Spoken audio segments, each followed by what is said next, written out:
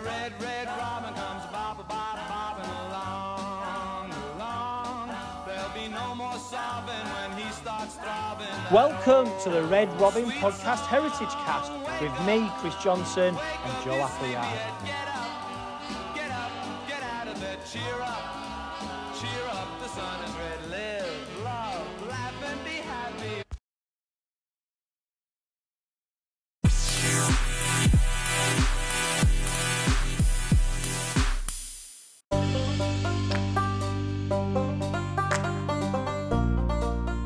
Welcome to another Heritage episode of the Red Robin Podcast. This week's guest is definitely a Hull Kingston Rovers legend who does not get enough credit for his loyalty and commitment to the Robins. He is, of course, Paul Psycho Fletcher. One of the most loyal clubmen the club has ever had and a huge fan's favourite, Fletch made his first team debut for the Robins against Bradford Northern at Craven Park on the 18th of April 1988. Fletcher's first team career spanned 17 years with the club, during which time he made 464 appearances and scoring exactly 100 tries. This is the Red Robin Podcast with Joe Appleyard, Chris Johnson and special guest Paul Fletcher.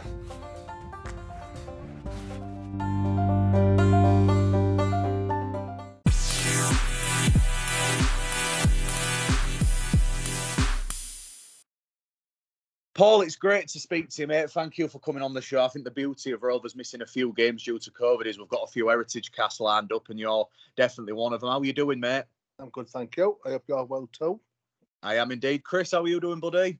Yeah, mate, I've had scampi and chips with my tea tonight, mate, so I'm absolutely buzzing at the moment, but I'm a bit full up. But seriously, though, obviously, when we put out to people about the Heritage Cast up, and then say, would you like on, obviously, Fletcher is one of the names that gets, brought to our attention probably more than anyone. So It's great we've finally got him on after a bit of to and fro-ing with dates and what have you. And like you say, it's a bit of a blessing in disguise, these scapping fixtures, because obviously we can bring a few extra heritage casts to the people. Yeah, we have, mate, and obviously we had to wait until payday to pay Paul to come on the show, so that's why it took so long, guys. But what we'll do, Fletch, is we'll go right back to the start, mate. So why don't you tell the podcast viewers, you growing up in East Hull as a Rovers fan, what was your first memories of rugby league and growing up in Hull? Well, I wasn't growing up in East Hull. I grew up in West Hull. Oh, really? Being a Rovers fan, yeah. I was Wow. an Albert Havlad off Allenby Road there. But I've always been a Rovers fan. Mum and Dad were both Hull fans, but I was a Rovers fan growing up, which was interesting, especially in 1980. What was your memories of that day, mate? Because obviously, me and Chris, young pups, we won't remember that 1982. Tell us your memories, because we've had a few people come on, Adge and stuff like that, who remember that famous day. But what were your memories? Was you in the old stand with your family? I didn't go, mate. I was only 10. Mum and Dad went on a bus from the local pub, Utquin Avenues, and they went with their mates, all fans. But there was it was a mixed bus of apparently Rovers fans and Hull fans. So the Rovers fans were all, being cocky and I was going to win on the way there. My mum said, it'll be different on the way back when they get beat. But obviously, it wasn't different on the way back. It would be even worse for them, which was superb. Yeah, so what I did, I just made sure the house was all kitted out in red and white for when they got back. It's amazing, isn't it? Because, I mean, when we had Keith Pollard, how his family was divided, parents black and white, he was red and white, and it was quite common across the city, wasn't it, to not just support a different team to your mate, but actually families divided. And I think that's what people love about the derby, isn't it? It literally does split households. Yeah, well, when I was at school, a couple of my mates, the work mates at the time, but they came up to me and said, "Oh, do you support OFC or OKR?" And I thought to myself that OKR sounded a lot brighter than OFC. It just sounded real dull. Which I suppose, like 50 years later, it is dull. But from then on, they said to me, right, you can be an Owl gang. So I think there was 3 of us in the school, Paisley Primary. I was only 5-year-old, so that's how it started, really, being a Rovers fan, and it went from there. So obviously you said you went to Paisley Primary. Did they have a rugby league team? When did you realise, I not only support Rovers, but I want to play this sport? I knew it was massive, wasn't it, in the 70s, 80s. I know it's died down a bit, participation levels, due to obvious reasons. But back in them days, mate, every primary, secondary school had a competitive rugby team, especially in Hull. Yeah, we didn't at Paisley, but when I went to Eastfield, I left Paisley at 9-year-old, went to Eastfield, and they had one there. I'd have been 10 when I started playing with was Richard Gay, and his dad was coaching the school team, so they asked me if I wanted to play because I guess I was quite tall for my age. We didn't have a bad team. We won the first game ever at Craven Park was when I was 10-year-old in one of the Wolf Spaven curtain races. We won it 2 years running. So I was scoring tries at Craven Park when I was 10, which was a bonus. So basically, Roy asked if I wanted to play for their team, and I was 10. It was under 11s, so I was playing a year above me. But that's how it started, really, at Eastfield. From then on, the City Boys, Yorkshire, and all that during the school days. What was your club team, Fletch? Amateur. Yeah. Yeah, I played for Sid Smith Youth Club to start with, and then Eureka Club. It was Johnny Whiteley's gym down Hawthorne Ave. We basically moved from Sid Smith Youth Club and joined Eureka. Good set of lads down there. John Edo's lad, Mike, he was Paul Hunter. I guess Eureka brought quite a few players, so Paul King and people like that. Andy Last, I think he was at Eureka as well. I still meet up with them now and again for a beer and go for walks with the dogs. Would you believe? Saddled without flat caps on and walking sticks and that. I was going to say how times change. Obviously, when you played for Yorkshire and stuff, you mentioned them names there. Who did you come up against? Obviously, it would have been like Lancashire and stuff like that. Was there any famous players, even at the ages of like 14, 15, who made it pro in the end, like yourself? Let's think. Alan Hunt was in my team at Yorkshire. Yeah. Obviously, we know Alan Hunt. And Lancashire, the name that rings out, I think, is Dennis Betts and Ian Gildart. Oliver Gildart, his old man. They were both playing for Wigan, I think, at the time. So, yeah, there was the main ones, I guess. I can't really remember anymore. It's been 38 years ago, mate. I don't remember that. I don't remember last week. Can't remember what you had for your breakfast, never mind that far. But how do you go from then playing school rugby league, going club rugby at Eureka to joining Rovers Colts and making a break into the right Rovers side? It was funny because we once played through Northern Dairies. John Edson was Rovers Colts coach at the time. His lad was playing for Mike, and I got sent off for somewhat or other. Then, in frustration, as it was, I kicked the doors in the dressing rooms and stuff like that. And John said he's never going to play for one of my teams. And like 3 years later, I was captain in the Colts type thing. So, yeah, I just asked me to go down with the Colts. I had LFC trying to get me to sign for their Colts. They was knocking on my door, but told them to fuck off, basically. Yeah, all my life I just wanted to play for Rovers. Just say to me at school, what do you want to do when you grow up? I want to play for OKR, which I did once or twice, which was a bonus.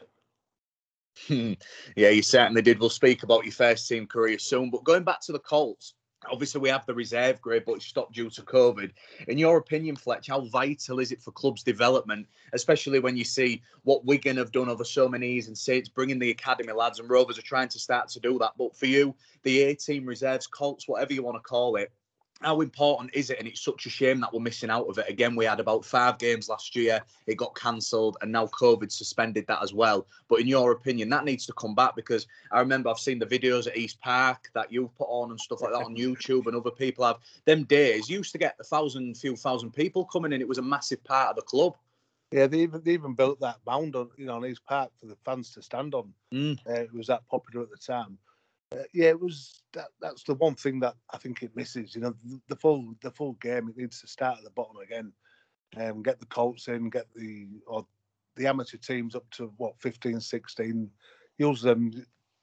Go to the Colts, and then the A team. That's what they miss, the A team, where it's the young kids playing alongside the older ones coming down. Like in my time, it was Phil Hogan and Andy Kelly and Dave Watkins and people like who was going back from injury. But you got to rub heads against internationals coming back from injury, playing for Wigan and Warrington, Les Boyd and co. You're 17-year-old playing at Wilderspool, getting battered by Les Boyd. It's brilliant. You can't beat that. And then you get you get Phil Hogan's bringing you through and giving you advice and what to do and that.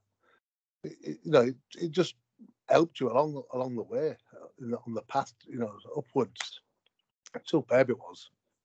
I bet, and that's what I miss. Yeah, you mentioned then, like, you were 17 playing against these established first teamers and these old blokes heading to retirement or just coming back from injury. Whereas now we expect kids 17, 18, they've never played in a full contact match against adults, and then they get shipped into play at Saints on a Friday night, and that just stunts the development. And that's probably why when you eventually made your debut for Rovers against Bradford Northern, as it was then in 1988, it wasn't much of a shock because you've been playing against them blokes for the past few years, where the kids nowadays get thrown in a bit of the deep end.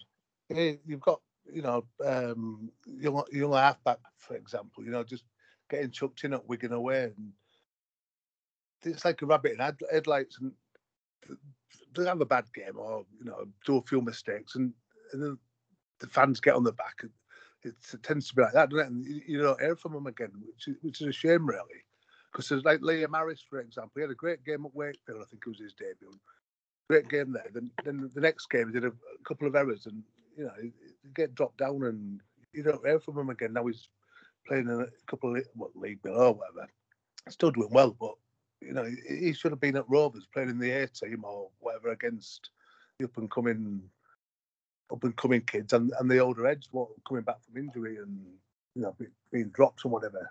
That's what makes him, a proper player.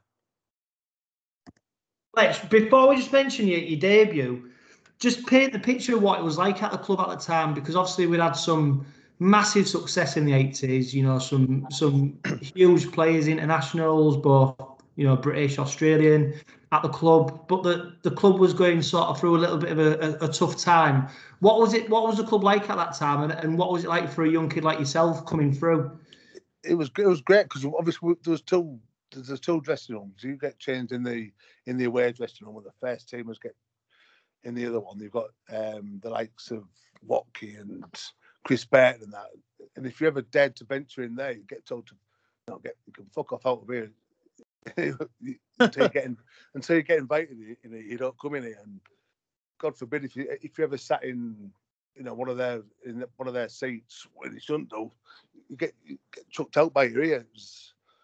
But like you say, it started to go in downhill. I think what Roger did, he tended to not bring the young players, so he kept on with the old heads until they all tended to retire at the same time. And instead of bringing the young kids through and playing them, I think when we got relegated in the last game at the old Craven Park, when we got relegated, the next season was winning 50-odd points. And I think I played 6 games as sub that year because he bought all these players to try and get us straight back up. Your Paul Bannetts and your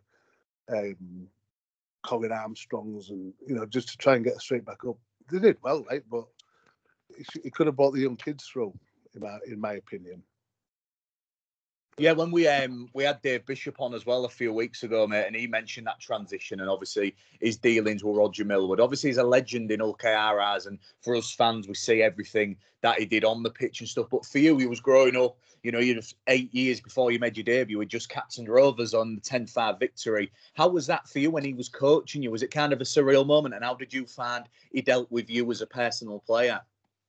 Well, yeah, it was, to be fair, because obviously Edo was my coach for the Colts, and then you've got Jed Dunn, and then Roger had Johnny Moore helping him as well. So when Roger pulls you in to say that you're going to be playing in the first team, I think Mally Beale it was between me and him. I was played, and I think he gave me the shot. Well, he obviously did give me the shot because I played, but just for him to say that he'd be playing and he's going to make a debut. It's what I dreamed of since I started playing. That's all I ever wanted to do was play for OKR. So, yeah, obviously Roger, legend, and nobody ever take that away from him. It's one of them things, isn't it? And just to be there at the time and to play under him was just an honour, innit, really. So going on to your debut then, Fletch, obviously a memorable experience for you. You said your mum and dad were black and whites. Were they there to watch you make your debut? I can't remember. I don't know. I doubt very much if there was. My mum might have been there. I don't think my dad went because he always used to get too nervous. So a bit like me now watching Rovers. Yeah,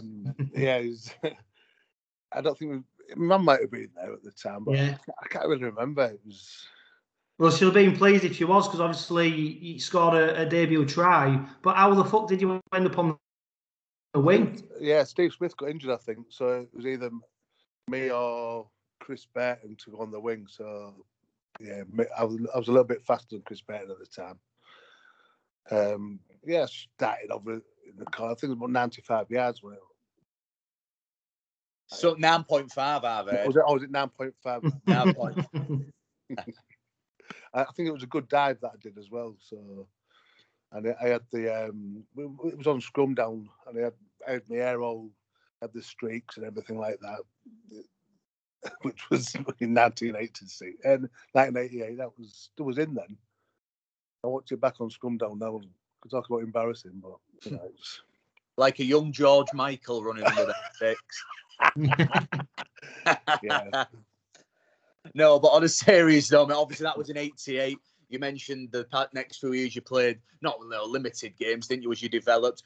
Yeah. But what we've done your research on your stuff, you became a regular under George Fairbairn, 91, 92. And after reading up on all the forums when we've put that you're coming on the show, everyone remembers your fearsome second row partnership with Andy Thompson. I'll openly admit I didn't even know he was, obviously 5 years before I was even born, mate. So for you, did you feel that second row partnership? Because everyone seems to mention it and say how good it was, and that teams definitely did fear that. Was he a good mate off the pitch as well as on? Yes, still is, Andy. I speak to him now and again, and yeah, it was a few, I think about 3 or 4 years older than me. So he'd been there and done that in the Holistic Glory years, you know, the 85 type year when they won everything, and so he, just like me, he had the experience of playing with like a Brody, I guess, and Burton and all them players. So he helped me along, did Andy. He was great in defence. You know, he ran hard. He was, as you can see, like you say in the comments, he was a top player, was Andy. He left too soon. I can't even think why he ended up leaving. I don't know if he had a spat with George or whatever, but he left and retired too soon. He was a good player, was Andy. Was he an old lad? Yeah. Yeah, it was. God, I feel bad. I've done a bit of research, mate, obviously, but just found out, so it's great to hear. Yeah, and I think they've done Garden Village. Oh, does he? Well, they used to live on Garden Village. Yeah. Right? Yeah, he lives out in South Cave or somewhere now. I think he plays with the Raras. Yeah, or is he one of them? Kick and clap. Yeah.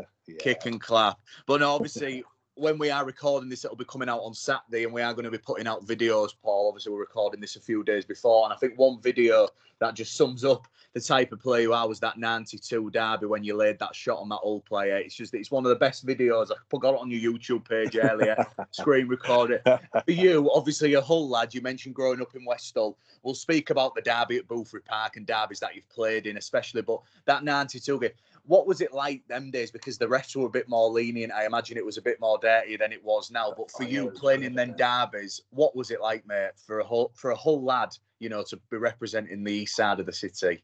To be fair, even against the Colts, I used to play a different kind of game against them. Just it was anything to win. You know, you wanted the bragging rights. So, you know, kick, punch, scratch, pull out or anything. You know, just I didn't give a fuck. To be fair, you get sent off. I don't give a monkeys. It was just part and parcel of playing against the black and whites.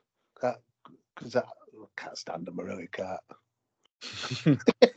But you'll probably know quite a few of them, though, won't you? Because you'll have been probably on the same circuit, you know. So was it a friendly rivalry in terms of, were some of them your mates, or was it just proper blood and thunder? Can't stand them. No, I can't stand them. It was we had old to-dos in town as well, you know, now and again, in Peppies and all that. Yeah, I wish that had happened now, mate, with a few of their players. Yeah, I remember getting dragged off one of them in Pepe's one night after he said something untoward to my wife, but I won't mention who it was, but yeah, they had to drag me off him. No, that's the end. The last time anyone says anything to Barbara, then she does it. She'll do it herself now. Yeah, I was going to say, I don't think she needs you to fight her battles, mate. But no, obviously, I mentioned that punch there, and that game at Boothbury Park. Correct me if I'm wrong. Was Hull going up? It was when the franchise had happened, hadn't it? And it was the Sharks and Gateshead. Yeah, we had a couple of close games. I think they had to beat Barcon and all them, didn't they? They had a decent team then. Yeah, and we was big underdogs. I think they beat us twice already, and just to win it there on that special occasion, playing at Boothbury Park, and in the last minute as well, it was great. I think if you watch it at the end after the final whistle, there's me and Rich O'Brien walking up the pitch towards the old fans, sticking 2 fingers up to them and all stuff like that, giving them the in one finger and black and white bastards. No, I mean we'll go back to that '92 season, Fletch, and obviously you've just had Roger Millward depart the club, and then probably not to make things easy, but you've got another Rovers legend coming in, George Fairbairn. What do you think that sometimes does? Clinging on to maybe sort of past glories a little bit by bringing in some of these names, or do you think George Fairbairn really added to the club at the time? Yeah, I don't know really. I think he was the 18 coach, wasn't he? Then he got rid of John Edson for some reason. I think it was because John wanted yes man, and I don't think George liked that, so he got rid of Edo. Edo was the man that brought all the local lads, so your Mike Smiths and your Zul Kemmers, your Gary Clarks and all that, and just to get rid of him like they did was shocking, to be fair. So that was I think that was 91 one-ish when they got rid of Edo for some reason. But yeah, I think reading the papers and seeing how there was quite a few Aussie coaches named, because I know Corey Norton liked his Australians, and you had Stanton and all these Aussie coaches named, and the gun named George Fairbairn. But like you say, I think for too long they did keep it in house with the next coach, where they should have had a fresh approach from elsewhere, I think. But to be fair, George did all right in his first season. I think our last 3 games were against Salford, Bradford, and Dover, and if we'd have won any of them, that team would have gone down. And in the end, I think Swinton went down. All 3 of them beat us, but we did all right. Other than that. What was the situation, Fletch, obviously, when Fairbairn was there in the 90s and stuff? Did you have a job as well? Was anybody full-time at that point? I'm just trying to realise, what year it was. I'm getting a bit, trying to realise. Was you working or training on a night? Yeah, I was working. I was a full-time job. I was working for Ready Space, which is Porter Cabins with Elliot. I was working for them because when I joined them, there was Fred Warder was the chairman of the supporters club. He was my boss, and his boss was Ken Hardwick, who was one of the directors at Rovers. So they got me the job, really. I think Edo got me the job there. But it was all working then. Yeah, there was the odd player now and again what worked for the club, working in the schools, but they didn't do the full time until 2005, 6 or whatever. Yeah. I think Andy Dannett might have come as full time, but I think he still had a job doing whatever he did. He had a pub and he had Gorton Compass, I think, on Greatfield. Yeah, a lot of them were landlords and stuff, weren't they? Down the year. Been a few, haven't they? Could you do that, Chris? Graft your ass off all day and then go get told by George Fairbairn to go run like Dave Bishop did, like you mentioned on that podcast? Yeah, no, I mean that's it. It's crazy, isn't it, when you think back, and we see it now even in in the Championship and Division 1, don't we? What players are expected to do, and then people have the audacity to moan at them sometimes for what they do produce is crazy, isn't it? But I don't think I'd have been able to do it, mate. I'll tell you something. Watching the Championship last year and the year before, I preferred watching that to Super League most of the time. Because when we was there, mate, when we was in the Championship. Well, no, just watching it on Sky and whatever. Oh yeah. Over the last couple of years, put some great rugby out. And I think there's a Sky- bit more honesty, isn't there? Yes. There seems to be a bit more honesty about it, and just to say a bit more about these lads just literally just want to play rugby. They're That's not it, yeah. about, you know, a lot of us. I mean, and we've seen it. We saw it when we played Huddersfield this season, didn't we, with Gaskell looking doing swan dives, and you know, and it's starting to creep in into Super League a lot more. Whereas, like, I think you're right, mate. The Championship and League One, you just seem to have a bit more honest rugby league played, Yeah, and I think it's refreshing. Want to play rugby, don't they? It's not for them, not about the money, is it? For them, it's just about playing rugby. Whereas obviously with Super League, there's a lot about the money in it. Unlike when I was playing. Yeah, just one thing I want to ask you about is because what we're really pleased about with these heritage casts is that we get fans on who have obviously been there in the 70s and 80s and even 60s, and you know, tasted glory with Rovers, and we get young kids on who are all they remember is Super League era and you know, Justin Morgan, etc. But one thing that we like to ask the older players about is the old Craven Park, and obviously you got to experience the transition in going from old Craven Park to new Craven Park, and if you look at the average crowds at that time, you know, Rovers weren't pulling in massive crowds. You're looking at what, 4,500, etc. Yeah. What was that transition from old to new like? I think at the time it was to start with, we didn't know where the ground was going to be, but we talked about it being on where Hazelwood Foods, you know, the bakery is on Leeds Road. It was going to be on there, and it was going to be in town where the bus station is, and share with them and stuff like that. But when it went there, I think they built it the wrong way around to start with, aren't they? The wind's running right through the middle, and so just to go from the old Craven Park with all its memories and to the new stadium, it was different, you know. The old Craven Park was in the middle of the street, the neighbourhood type thing. That was in the back of beyond, isn't it? If you know what I mean. Did you prefer the old one? Oh yeah, I think everybody did. I think everybody who you ask it went to the old one, even the fans who say they preferred the old one. Yeah. Yeah, it's weird now because, like I said, I've never saw it as anything apart from Morrison. So obviously, you look at photos and stuff, but it did look like, you know, a bit more, you know, partisan atmosphere and stuff, and it looked like it was obviously middle of Alderneys Road, mate. I think why. Sorry, mate. While we're going to love speaking about the good times, we are going to speak about the bad times soon in the administration. What you mean, my career? Yeah, well, bloody hell. I've got Love Island to watch in about 40 minutes, mate, so I haven't got time for that. We'll be here till midnight. I miss the glory years of the 80s by a couple of years, and I missed Super League by a couple of years, and I got the shit in the middle, didn't I? Blame me for that. Yeah, you mentioned the shit in the middle, mate. But one positive before we speak about all the administration, the RSG, everything about that you've obviously been a part of and seen on and off the pitch. I want to speak about Wembley 1997, mate. Obviously, I know it was the Silk Cup final. It was before the Challenge Cup final. But for you, representing the Robins at Wembley against Hunslet, I know it wasn't the main Challenge Cup, but lining up with Chris Charles, Rob Wilson, Stanley, who scored an hat-trick, Mike Fletcher with his famous kicking style, Mick Crane, coming up against an Hunslet team. Well, yeah, he was favourites, but for you, on that day, representing OKR at Wembley, that must have been a proud moment, mate, when you eventually won as well.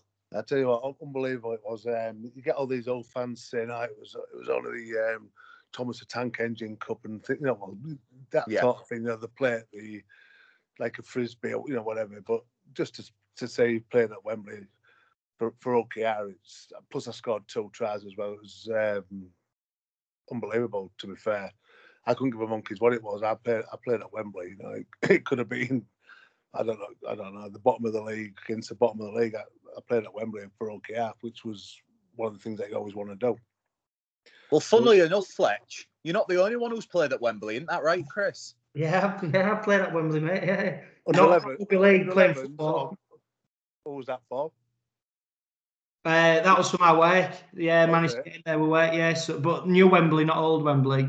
But Joe likes to throw that in there every now and then. But no, I was just getting the ratings up, Chris. Yeah, but I was at Wembley for that game, Fletcher. It was amazing. But there was a bit of controversy, wasn't there, in the build-up about where he was getting changed. And then obviously pre-game there was the bomb scare. and people worried whether the game was going to get played. Yeah, before the game, we got changed in the dressing room, but after the game, we had to get changed in Wembley Arena, like porter cabins, and was you had to go to a different porter cabin to get a shower. So we walked out naked, and then all the cheerleaders walked past, and you think, fuck no. And we couldn't get back. We couldn't get back, and we didn't have a seats. We got the after-match meal was a packed lunch with a sandwich, bag of crisps, and an apple. And that was the after-match meal from the rugby league. We ended up standing at the top of the stand because there was no seats for us, right at the top.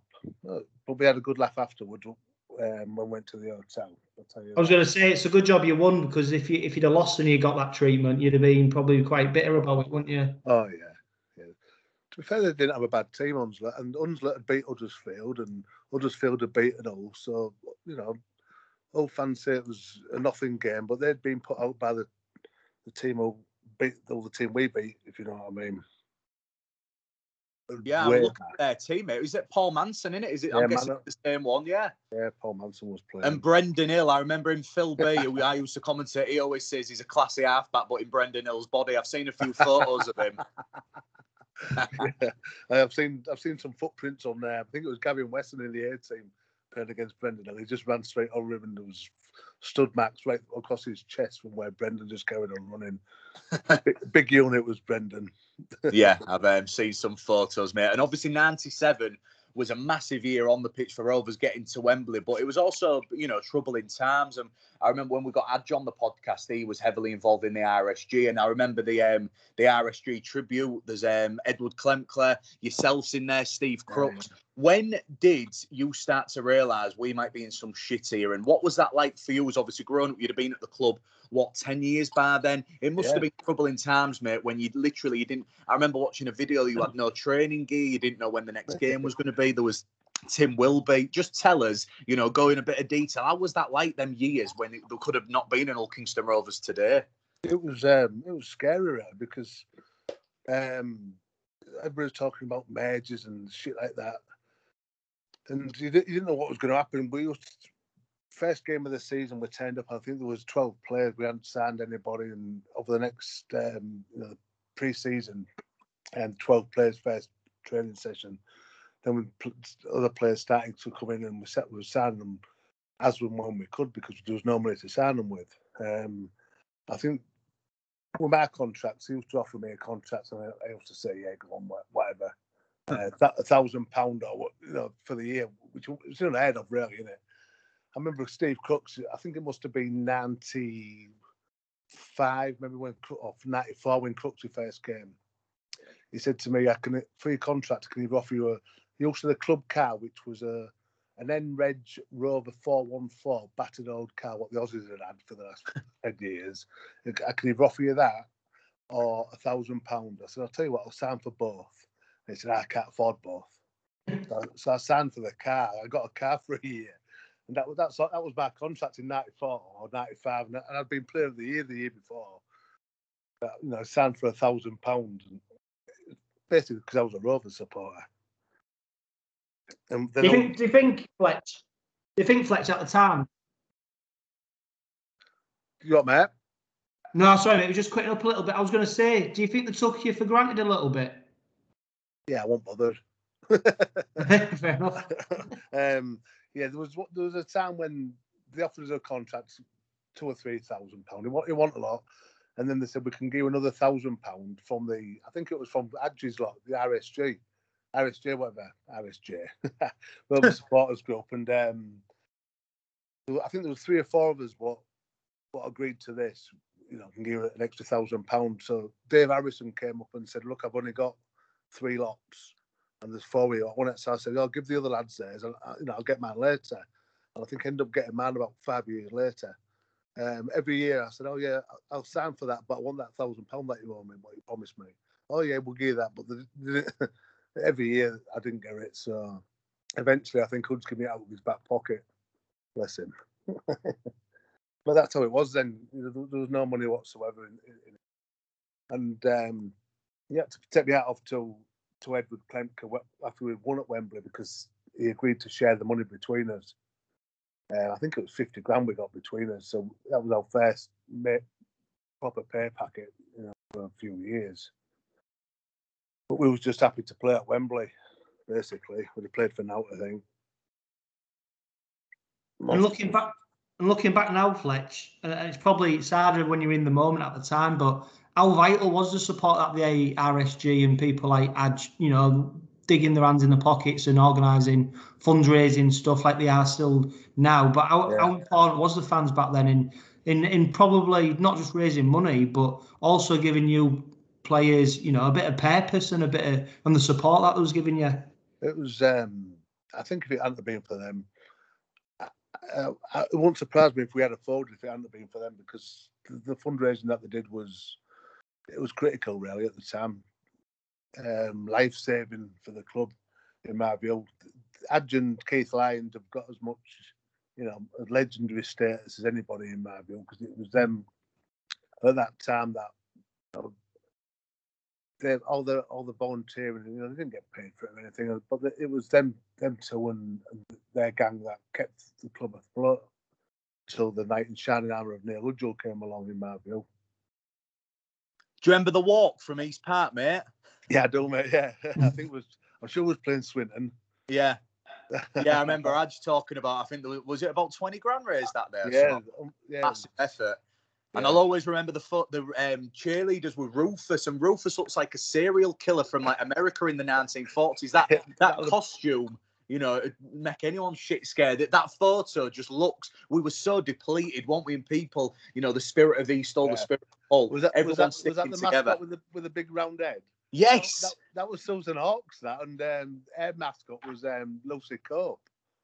Yes, that was it. Yeah, that's where I'd seen it. But yeah, that mascot literally. Give your kids nightmares, that. So if you ever see that photo and you want a scary Halloween costume, do it. But obviously you mentioned the RSG and stuff, mate. Eventually when we started to come out of administration into your final, say, 5 years of the club, that must have been such, relief. But let's talk about your testimonial. Was that 1998? 98, yeah. So obviously, the few years before you got given a car that won't wear for grand. What was your testimony like? Because now, apart obviously with COVID, like when we had Adam Milner's, there was no fans there and they've had to pay on Facebook. What was that like? because for you, that could have been a bit of a payday, but I'm guessing with the situation Rovers was in, it wasn't the best. It was shit, mate. Yeah, I bet. It was shite. I didn't really want them because I didn't want to keep begging. I found it begging, people. And with Man, it just happened to be the same because there wasn't that many fans. We were only getting just over 1,000 a game. It just tended to be the same people. So I didn't really want one. And a guy said to me, a local guy, I won't name him, he offered to do it for me, organise everything. And it didn't really go too well. I think I made about, that's the thing, I must have made about 10 grand, I think, which isn't a lot when you think about other people that have been. But every do it seemed to be the same old faces. So that's off to them guys. They always turned out for me. Again, it was Adge's crew mainly. The away supporters used to turn up, but I had some strange events. Yeah, what like? Pantomime. Went to the pantomime. We booked the full theatre, expecting to fill it. I think we sold about 50 tickets. So then the council wanted me to pay the full lot for the full theatre, and I made about 50 quid. So, and they wanted the bill for something like 3 grand, some shit like that. There was at Aldborough Caravan Park after a game, and luckily the away bus went. Otherwise, there'd have been nobody there. Just. It wasn't the best, but it was experience, I guess. It gets me when you think of people who come over from Australia nowadays, for example, Ryan O'Hara, who sat in the stand for a year on more money than I'd have earned in my full career, including a testimonial, and he didn't play a game. Yeah. That pisses you off a bit, but fair dues to him, I guess. I could have left for the money, but might not work, might not have happened. I ended up in the A team and come back and play for Dockers or something like that. I've got no regrets whatsoever, me. Yeah. Well, you mentioned there, Fletch, about you could have left. How serious were the offers, and was you ever that close to leaving, or was it just totally dismissed? I got offers from teams like Bradford. Brian Smith wanted me to sign for Bradford. I said no to, Steve Cook said, Brian Smith wants you. I said, well, I've just signed for you. He said, well, it doesn't matter. You can sign for me. Obviously, it's step up to Super League. I said, well, I've just signed for you. And they ended up signing Steve McNamara, I think, instead. Hull offered me a big payday. I think it was over 30 grand for the year. And I rang Ron Turner. I said, you better get that contract to me because Hull have offered me a good deal. And he said, so he came around with a contract which I signed for Rovers. I think it was 6.5 grand. So, yeah, when Keithley had the Cougar Mania, they were signing up some top players. That they had talks with them, but, just talks really, see what they was going to do. But because them days, you didn't know if he was going to be playing, so get your options open. But I would never have left. Yeah. When they kicked me out. Well, there was big changes going on in rugby league at that time as well, weren't they? Because there was the switch from winter to summer rugby, and also there was Rovers. It's first time we played in Division 3, is it? I know it was only for a brief period. But how did you find the change from winter to summer rugby? Well, I preferred winter. Well, I don't know really. I didn't like having cold hands in winter, but at least when we trained in winter, pre-season, that we could wear gloves. Well, I could anyway. I preferred winter, I think. There's too much going on in summer, isn't there? People want to be in pubs. People want to go on holiday. Even the amateur game now, there's not that many players playing, and the ones that do they want to turn up on a Saturday to play when they could be in the pub with their mates or going to Ibiza with Joe Appleyard. Yeah, they should. I think there's a queue at my door waiting to do that. But I think it's so sad, isn't it? When we mentioned them participation numbers earlier and the amount of amateur clubs, even when you mentioned when you was growing up, all them places, and you look at like Myson's, Fenners, like pubs had teams, Foreign had teams and everything like that. Whereas now, I think there's about 6 clubs in Hull, and Cottingham, all them little teams in like Hull and the district, they only have a certain amount of teams because if you're not from Skella, West Hull, East Hull for some majority now. I know it has gone downhill, but it's such a shame that a big rugby league city, there's no kids in with all the academy business that's gone on. It's so sad to see, mate. I think when you look at, like you say, about all the pubs and that, I think every major industry had one as well. BOCM and, like you said, Myson's team, Ideal Standard, they all had pub teams and rugby teams, but a lot of them had A teams as well and third teams even. So just to see now that Dockers can barely muster up an A team, it's pretty sad, really. I went to watch Dockers and Cottingham the other day, and I think Dockers had 13 players, and they borrowed a Cottingham lad as a sub. So, it's disappointing, really. Yeah. You getting the boots back on them?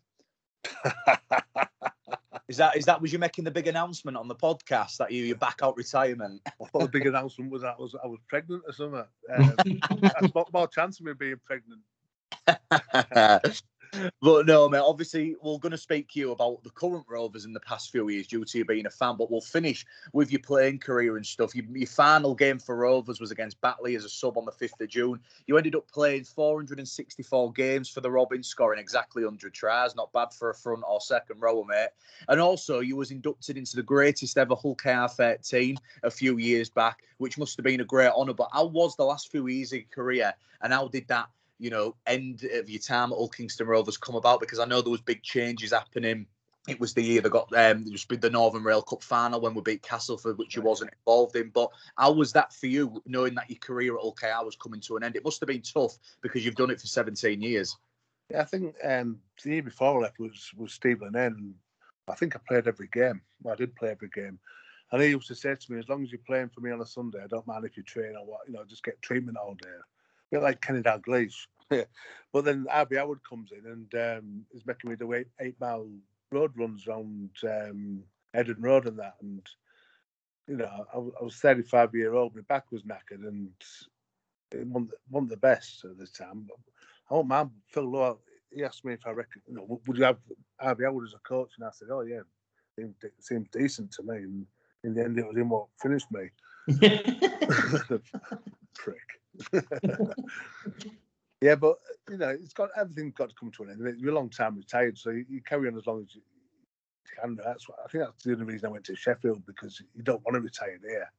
It must have been hard for you, Joe, when you went to, because you were still young, but when you've got that's all you've ever known, all you've ever done with your life is, played rugby with your mates and whatever. It's an hard thing to retire. But like you said, coming to the end of your career, I thought I could have carried on, not playing, but hanging around or done something or other, but bolted out on it on a Tuesday. but kicked out at Ionians on a Tuesday night before training. It was funny because... How did that come about? Well, at the time... Why was it sort of done so acrimoniously like that? What was there a disagreement or? No, at the time, Harvey was told he had to get rid of 3 players, one of them being his mate Neil Harmon. I can't think of the other 2 at the time. Might be Matt Blanchard and some, but anyway. So with him knowing that I'm mates with Udge, he decided to get rid of 4, and I was the 4th. I'd even text Udge during the day saying, "Is it worth me going?" Because I didn't know who was going. "Is it worth me going all the way to Ionians?" And he said, "Oh yeah, no worries, no worries there." So on the way back, driving back under the Humber Bridge with tears in my eyes, I texted Udge saying, "Thanks, mate." And he said, "What?" I said, "That was a wasted journey." And he was as gobsmacked as me, I think. Says he was. And that was the end. I wouldn't mind if we had an home game the next Sunday as well against Rochdale. He could have said, Harvey, he could have said, play that one last game, say thanks to the fans, tell them that he's retiring, which I'd have happily done. But, he kicked me out after 17, 18 years. I don't think he made the Sunday anyway. I think he got sacked or suspended on the Thursday. I was going to say, do you think, was there any effort by Hudge after that to try and reverse the decision, or do you think that was maybe a final nail in the coffin for Harvey? I think Harvey was doing dodgy stuff. Well, I can't say what, but he wasn't being professional, so I think that's why Hudge suspended him. But I think Hudge left it to whoever was the coach, and I think it brought James Webster. Remember when James Webster felt not so. No, it's not up to the chairman, is it? No, it's up to the coach. But he should have stole his car, mate, and left him with that shitty Rover. Was he the one who was fishing or something? Was that a fishing trip or something? Or when we was like coaching, but he was on a fishing trip or something? Or am I being stupid? Could well have been. I don't know. I'll tell you a story about a club car. I once part of my contract was a club car. I ended up getting an agent, and he did all right for me. He got me a club car, and I got a phone call from Dixon's Motors, as it was then, where Motor Depot is on Cavan Street. You need to bring your car in because sort the airbag out. So I went, and he said, "Are you going to clear it out then?" I said, "Why? I'm going home in a minute." He said, "No, mate, we're taking it off you. Rovers haven't paid the bill." So I had to get a bus home with the pushchair, 2 kids, from Clarence Street, because Rovers hadn't paid the bill for my club car. They took it off me. They took it off me saying that I was going to fix the airbag just to get it there. Dodgy bastards. Anyway, so obviously you leave Rovers, Fletch. Obviously emotional about it, and then you turn up at Sheffield. Was it an easy deal to make, and what was your motivation like after being at Rovers for so long, and then going on pulling on the Eagles shirt? Was it the same feeling, or was it a little bit different for you? I think it was funny because one of the games we played was against, well, 2 of the games we played was against Rovers, and I actually played against Rovers, against Bakari and things like that, and I brought my ankle in one of the pre-season games, so after that it didn't go well, the break, so I was out for the full season more or less. So it was a waste of time, really, waste of money. It cost me more money to play for them than I got from them. having to travel and that. So it was one of them where you're a long time retired. I wish I'd have said no, but they asked me what would it take to get to Don Valley, and I just said same as what I was getting from Rovers, which was about $2,000 for the year. So it'll cost me more money than I got from Sheffield to travel to training and whatever. But I can't believe the money, Fletch. Like, I thought I was on shite money when I was a scholar and stuff, but literally for the time he was there at the club, Chris, the money people are on now, and you mentioned people like Ryan O'Hara who didn't even play, was on big money, and we've had plenty of them, Chris, haven't we? And it's such a shame to hear someone like Paul, who gives so much for the club, who literally did it technically for free. It might as well have been. I think that's that's one of the reasons I played so many games. I think because if we didn't play, we didn't get paid.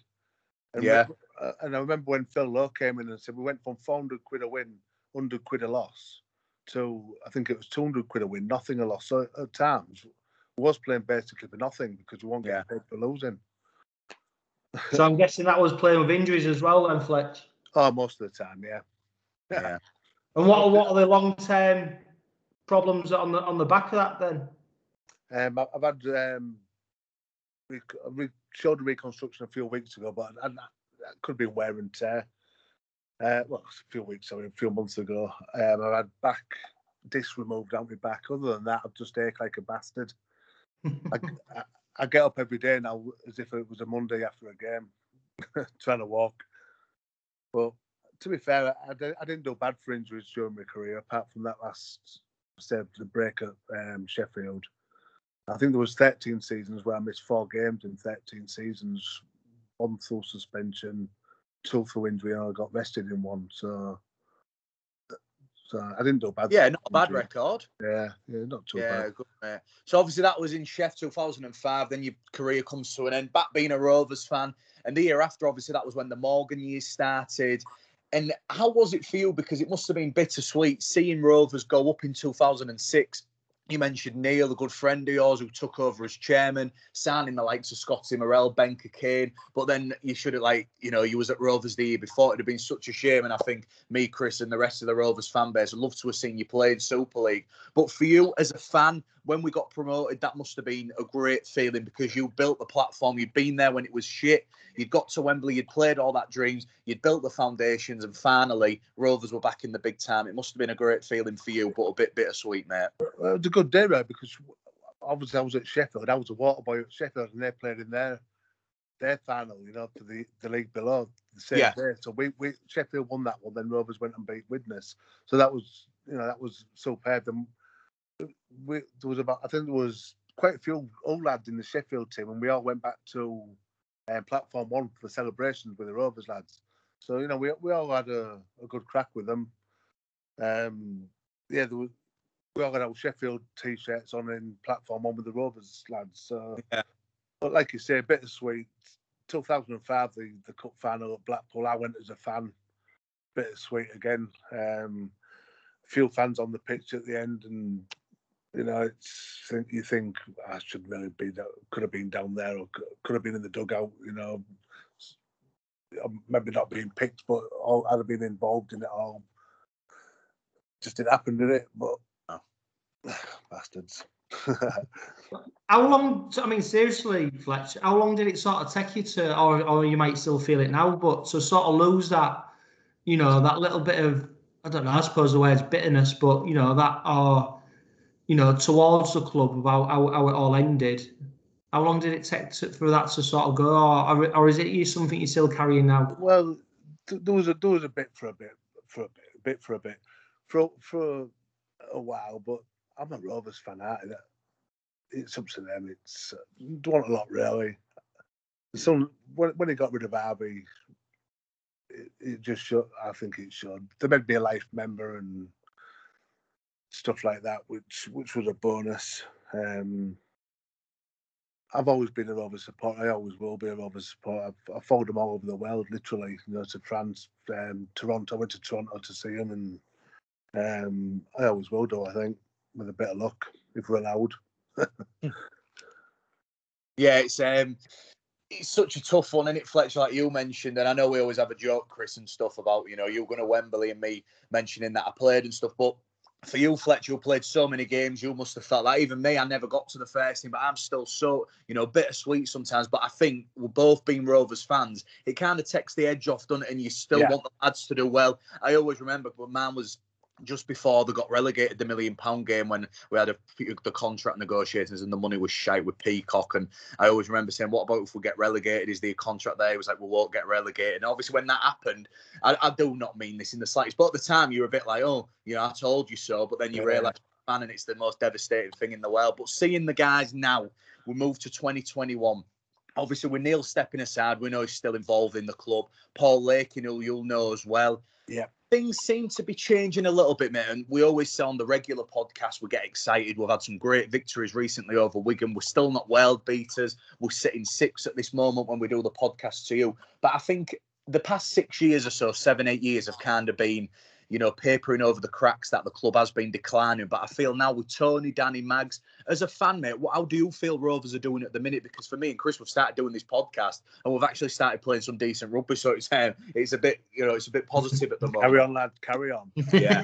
I think when you look at, obviously, we got beat against Saints, 2 quick tries. We held our own until George got sin binned.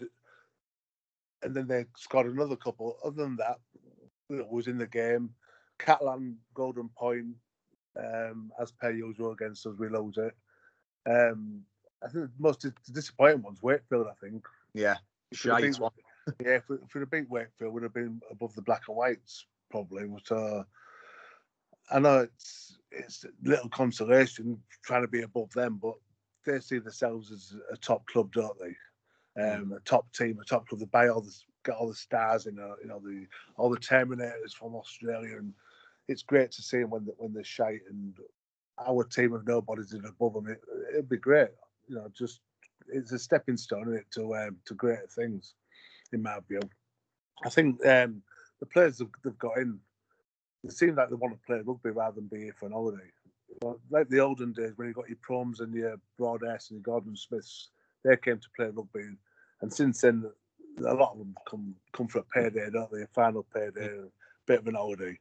But these lads look like they want to play for the club, which has always been a bonus, isn't it? Especially with the young kids coming through as well. A lot of impressive young'uns. Yeah, it's just a shame it's being played out in the backdrop of COVID and everything else, because you're just worried about where they're going to fit all the fixtures in, aren't we, for this season and how it's going to pan out. But I think most Rovers fans will be delighted at just as the brand of rugby, the style of rugby, and the honesty that's coming from the players, because I think the players genuinely look like they're pleased to be playing at Hull Kingston Rovers. And I think for a number of years we've had a lot of players who seem to be here as passengers and happy to pick up the paycheck and here today, gone tomorrow kind of thing. And I think the players, the group we've got at the moment, and I think a lot of that comes down to Tony Smith and Kenny Dowell, how they've managed to really bring the group together. But it's exciting times. I just wish, more people could get into Craven Park to watch it, and we was playing more games at the moment, because we're sat twiddling our thumbs at the moment. Yeah, it's shite, isn't it, really? I ain't been, will be over a year now since I went to watch them, because I've been, the games that we've had this season where we could get in, I've been working. I've been on shift, so my young Bailey's been to the games, but it's like I say, I'm yet to go, which is disappointing, really, because I want to see these players play. The Kenny Dowells and the Tagarakis and whatever. You want to see them, don't you? Yeah, well, fingers crossed, mate. We might end up even coming through this little spell of no games, being in actual better position because of the points percentage and all that shit. Still can't get my head around it, that we could be in a better position by not playing than by playing. But, hopefully we've got games on the horizon, and the big one is the derby. It's all in front of us. But before we wrap up, Fletcher, I just wanted to ask you about your involvement with the Ex-Players Association and how important that has been and how important you think it is that that work continues. Yeah, it's something for Joe to join, to be fair, because he's an ex-player in my view. Every year we have different things, fundraising, golf days, piss-ups, away games or whatever. The things they do for the clubs it's great because they pay for T-shirts for the young kids and for the girls. I think they're sponsoring the girls this year, getting them some stuff. So it's invaluable. I think it's just a shame that more of the higher profile ex-players, I won't say don't want to get involved, but just aren't interested. But we have some good nights, we have some good days, meeting up with players you haven't seen for a long time. And when you turn up and the people like Zulkemmer and Des and getting pissed up, Mike Fletcher and Wayne and the like, and then there's the older ones, from before my time, or all turn up, Pete Murphys and co. It's a good thing. But what about ex-players? Can I just say, I don't know if anybody's mentioned Jed Dunn, who's really badly at the moment. Just best wishes to him. He's a great guy, is Jed. So sad news about Jed. Yeah, he's my old PE teacher. Yeah, great. Yeah, I caught up with him in Toulouse about a couple of years ago now, and you speak to him like I probably haven't seen him for 15 years, 16 years, and he speaks to you like you've just come out of the changing rooms. Yeah. I mean, absolute great guy, hard as nails. But he'd do anything. So yeah, he's doing it hard at the moment, real bad. So yeah, best wishes to Jed. Yeah, definitely, mate, and from me and Chris as well on the Red Robin podcast and everyone involved. But it's been great to speak to you, Paul. I've really loved it, mate. And you mentioned golf days. I'm absolutely shite at golf, but I'd definitely be up for them piss-ups or away days. I can be a caddy if you want to play golf. Even the golf days, mate, you just go and sit in the 19th hole or the halfway house where there's a couple of cases of beer and cheer the lads on as they go around. It's it's good crack, mate. Yeah, Joe can be the caddy. Boy. I was going to say, Joe can be the caddy. Caddy sounds good. Yeah, definitely, mate. But finally, mate, thank you for coming on. We really appreciate it. Before we finish, what was your favourite moment in a Hull Kingston Rovers shirt? Any time we beat Hull. Definitely. Great answer, mate. We will finish on that. But thank you for coming, mate. We really appreciate it and wish you all the best for the future. And hopefully we'll see you at some games if you're not on nights. And you guys, I hope it goes well for you with this the old podcast, and we hope we keep winning while you're doing it. And Joe, enjoy Love Island tonight, mate. Thanks, mate. I think there's a recoupling, so I'm shaking in my boots now because it's 3 minutes past 9 as we talk. Oh, no, mate, yeah. I definitely will do. Hurry up. Yes, indeed. Cheers, guys. Thank you, Paul. So, guys, that was a Heritage cast with fans' favourite Paul Fletcher, who played 464 times, racking up a total salary of £2,000. We've mentioned how good Paul was there, his stories about the Rover, the car, everything about playing Hull FC and everything else. It's been a great episode, Chris. I've really enjoyed it. Stay tuned, guys. We'll be back next week.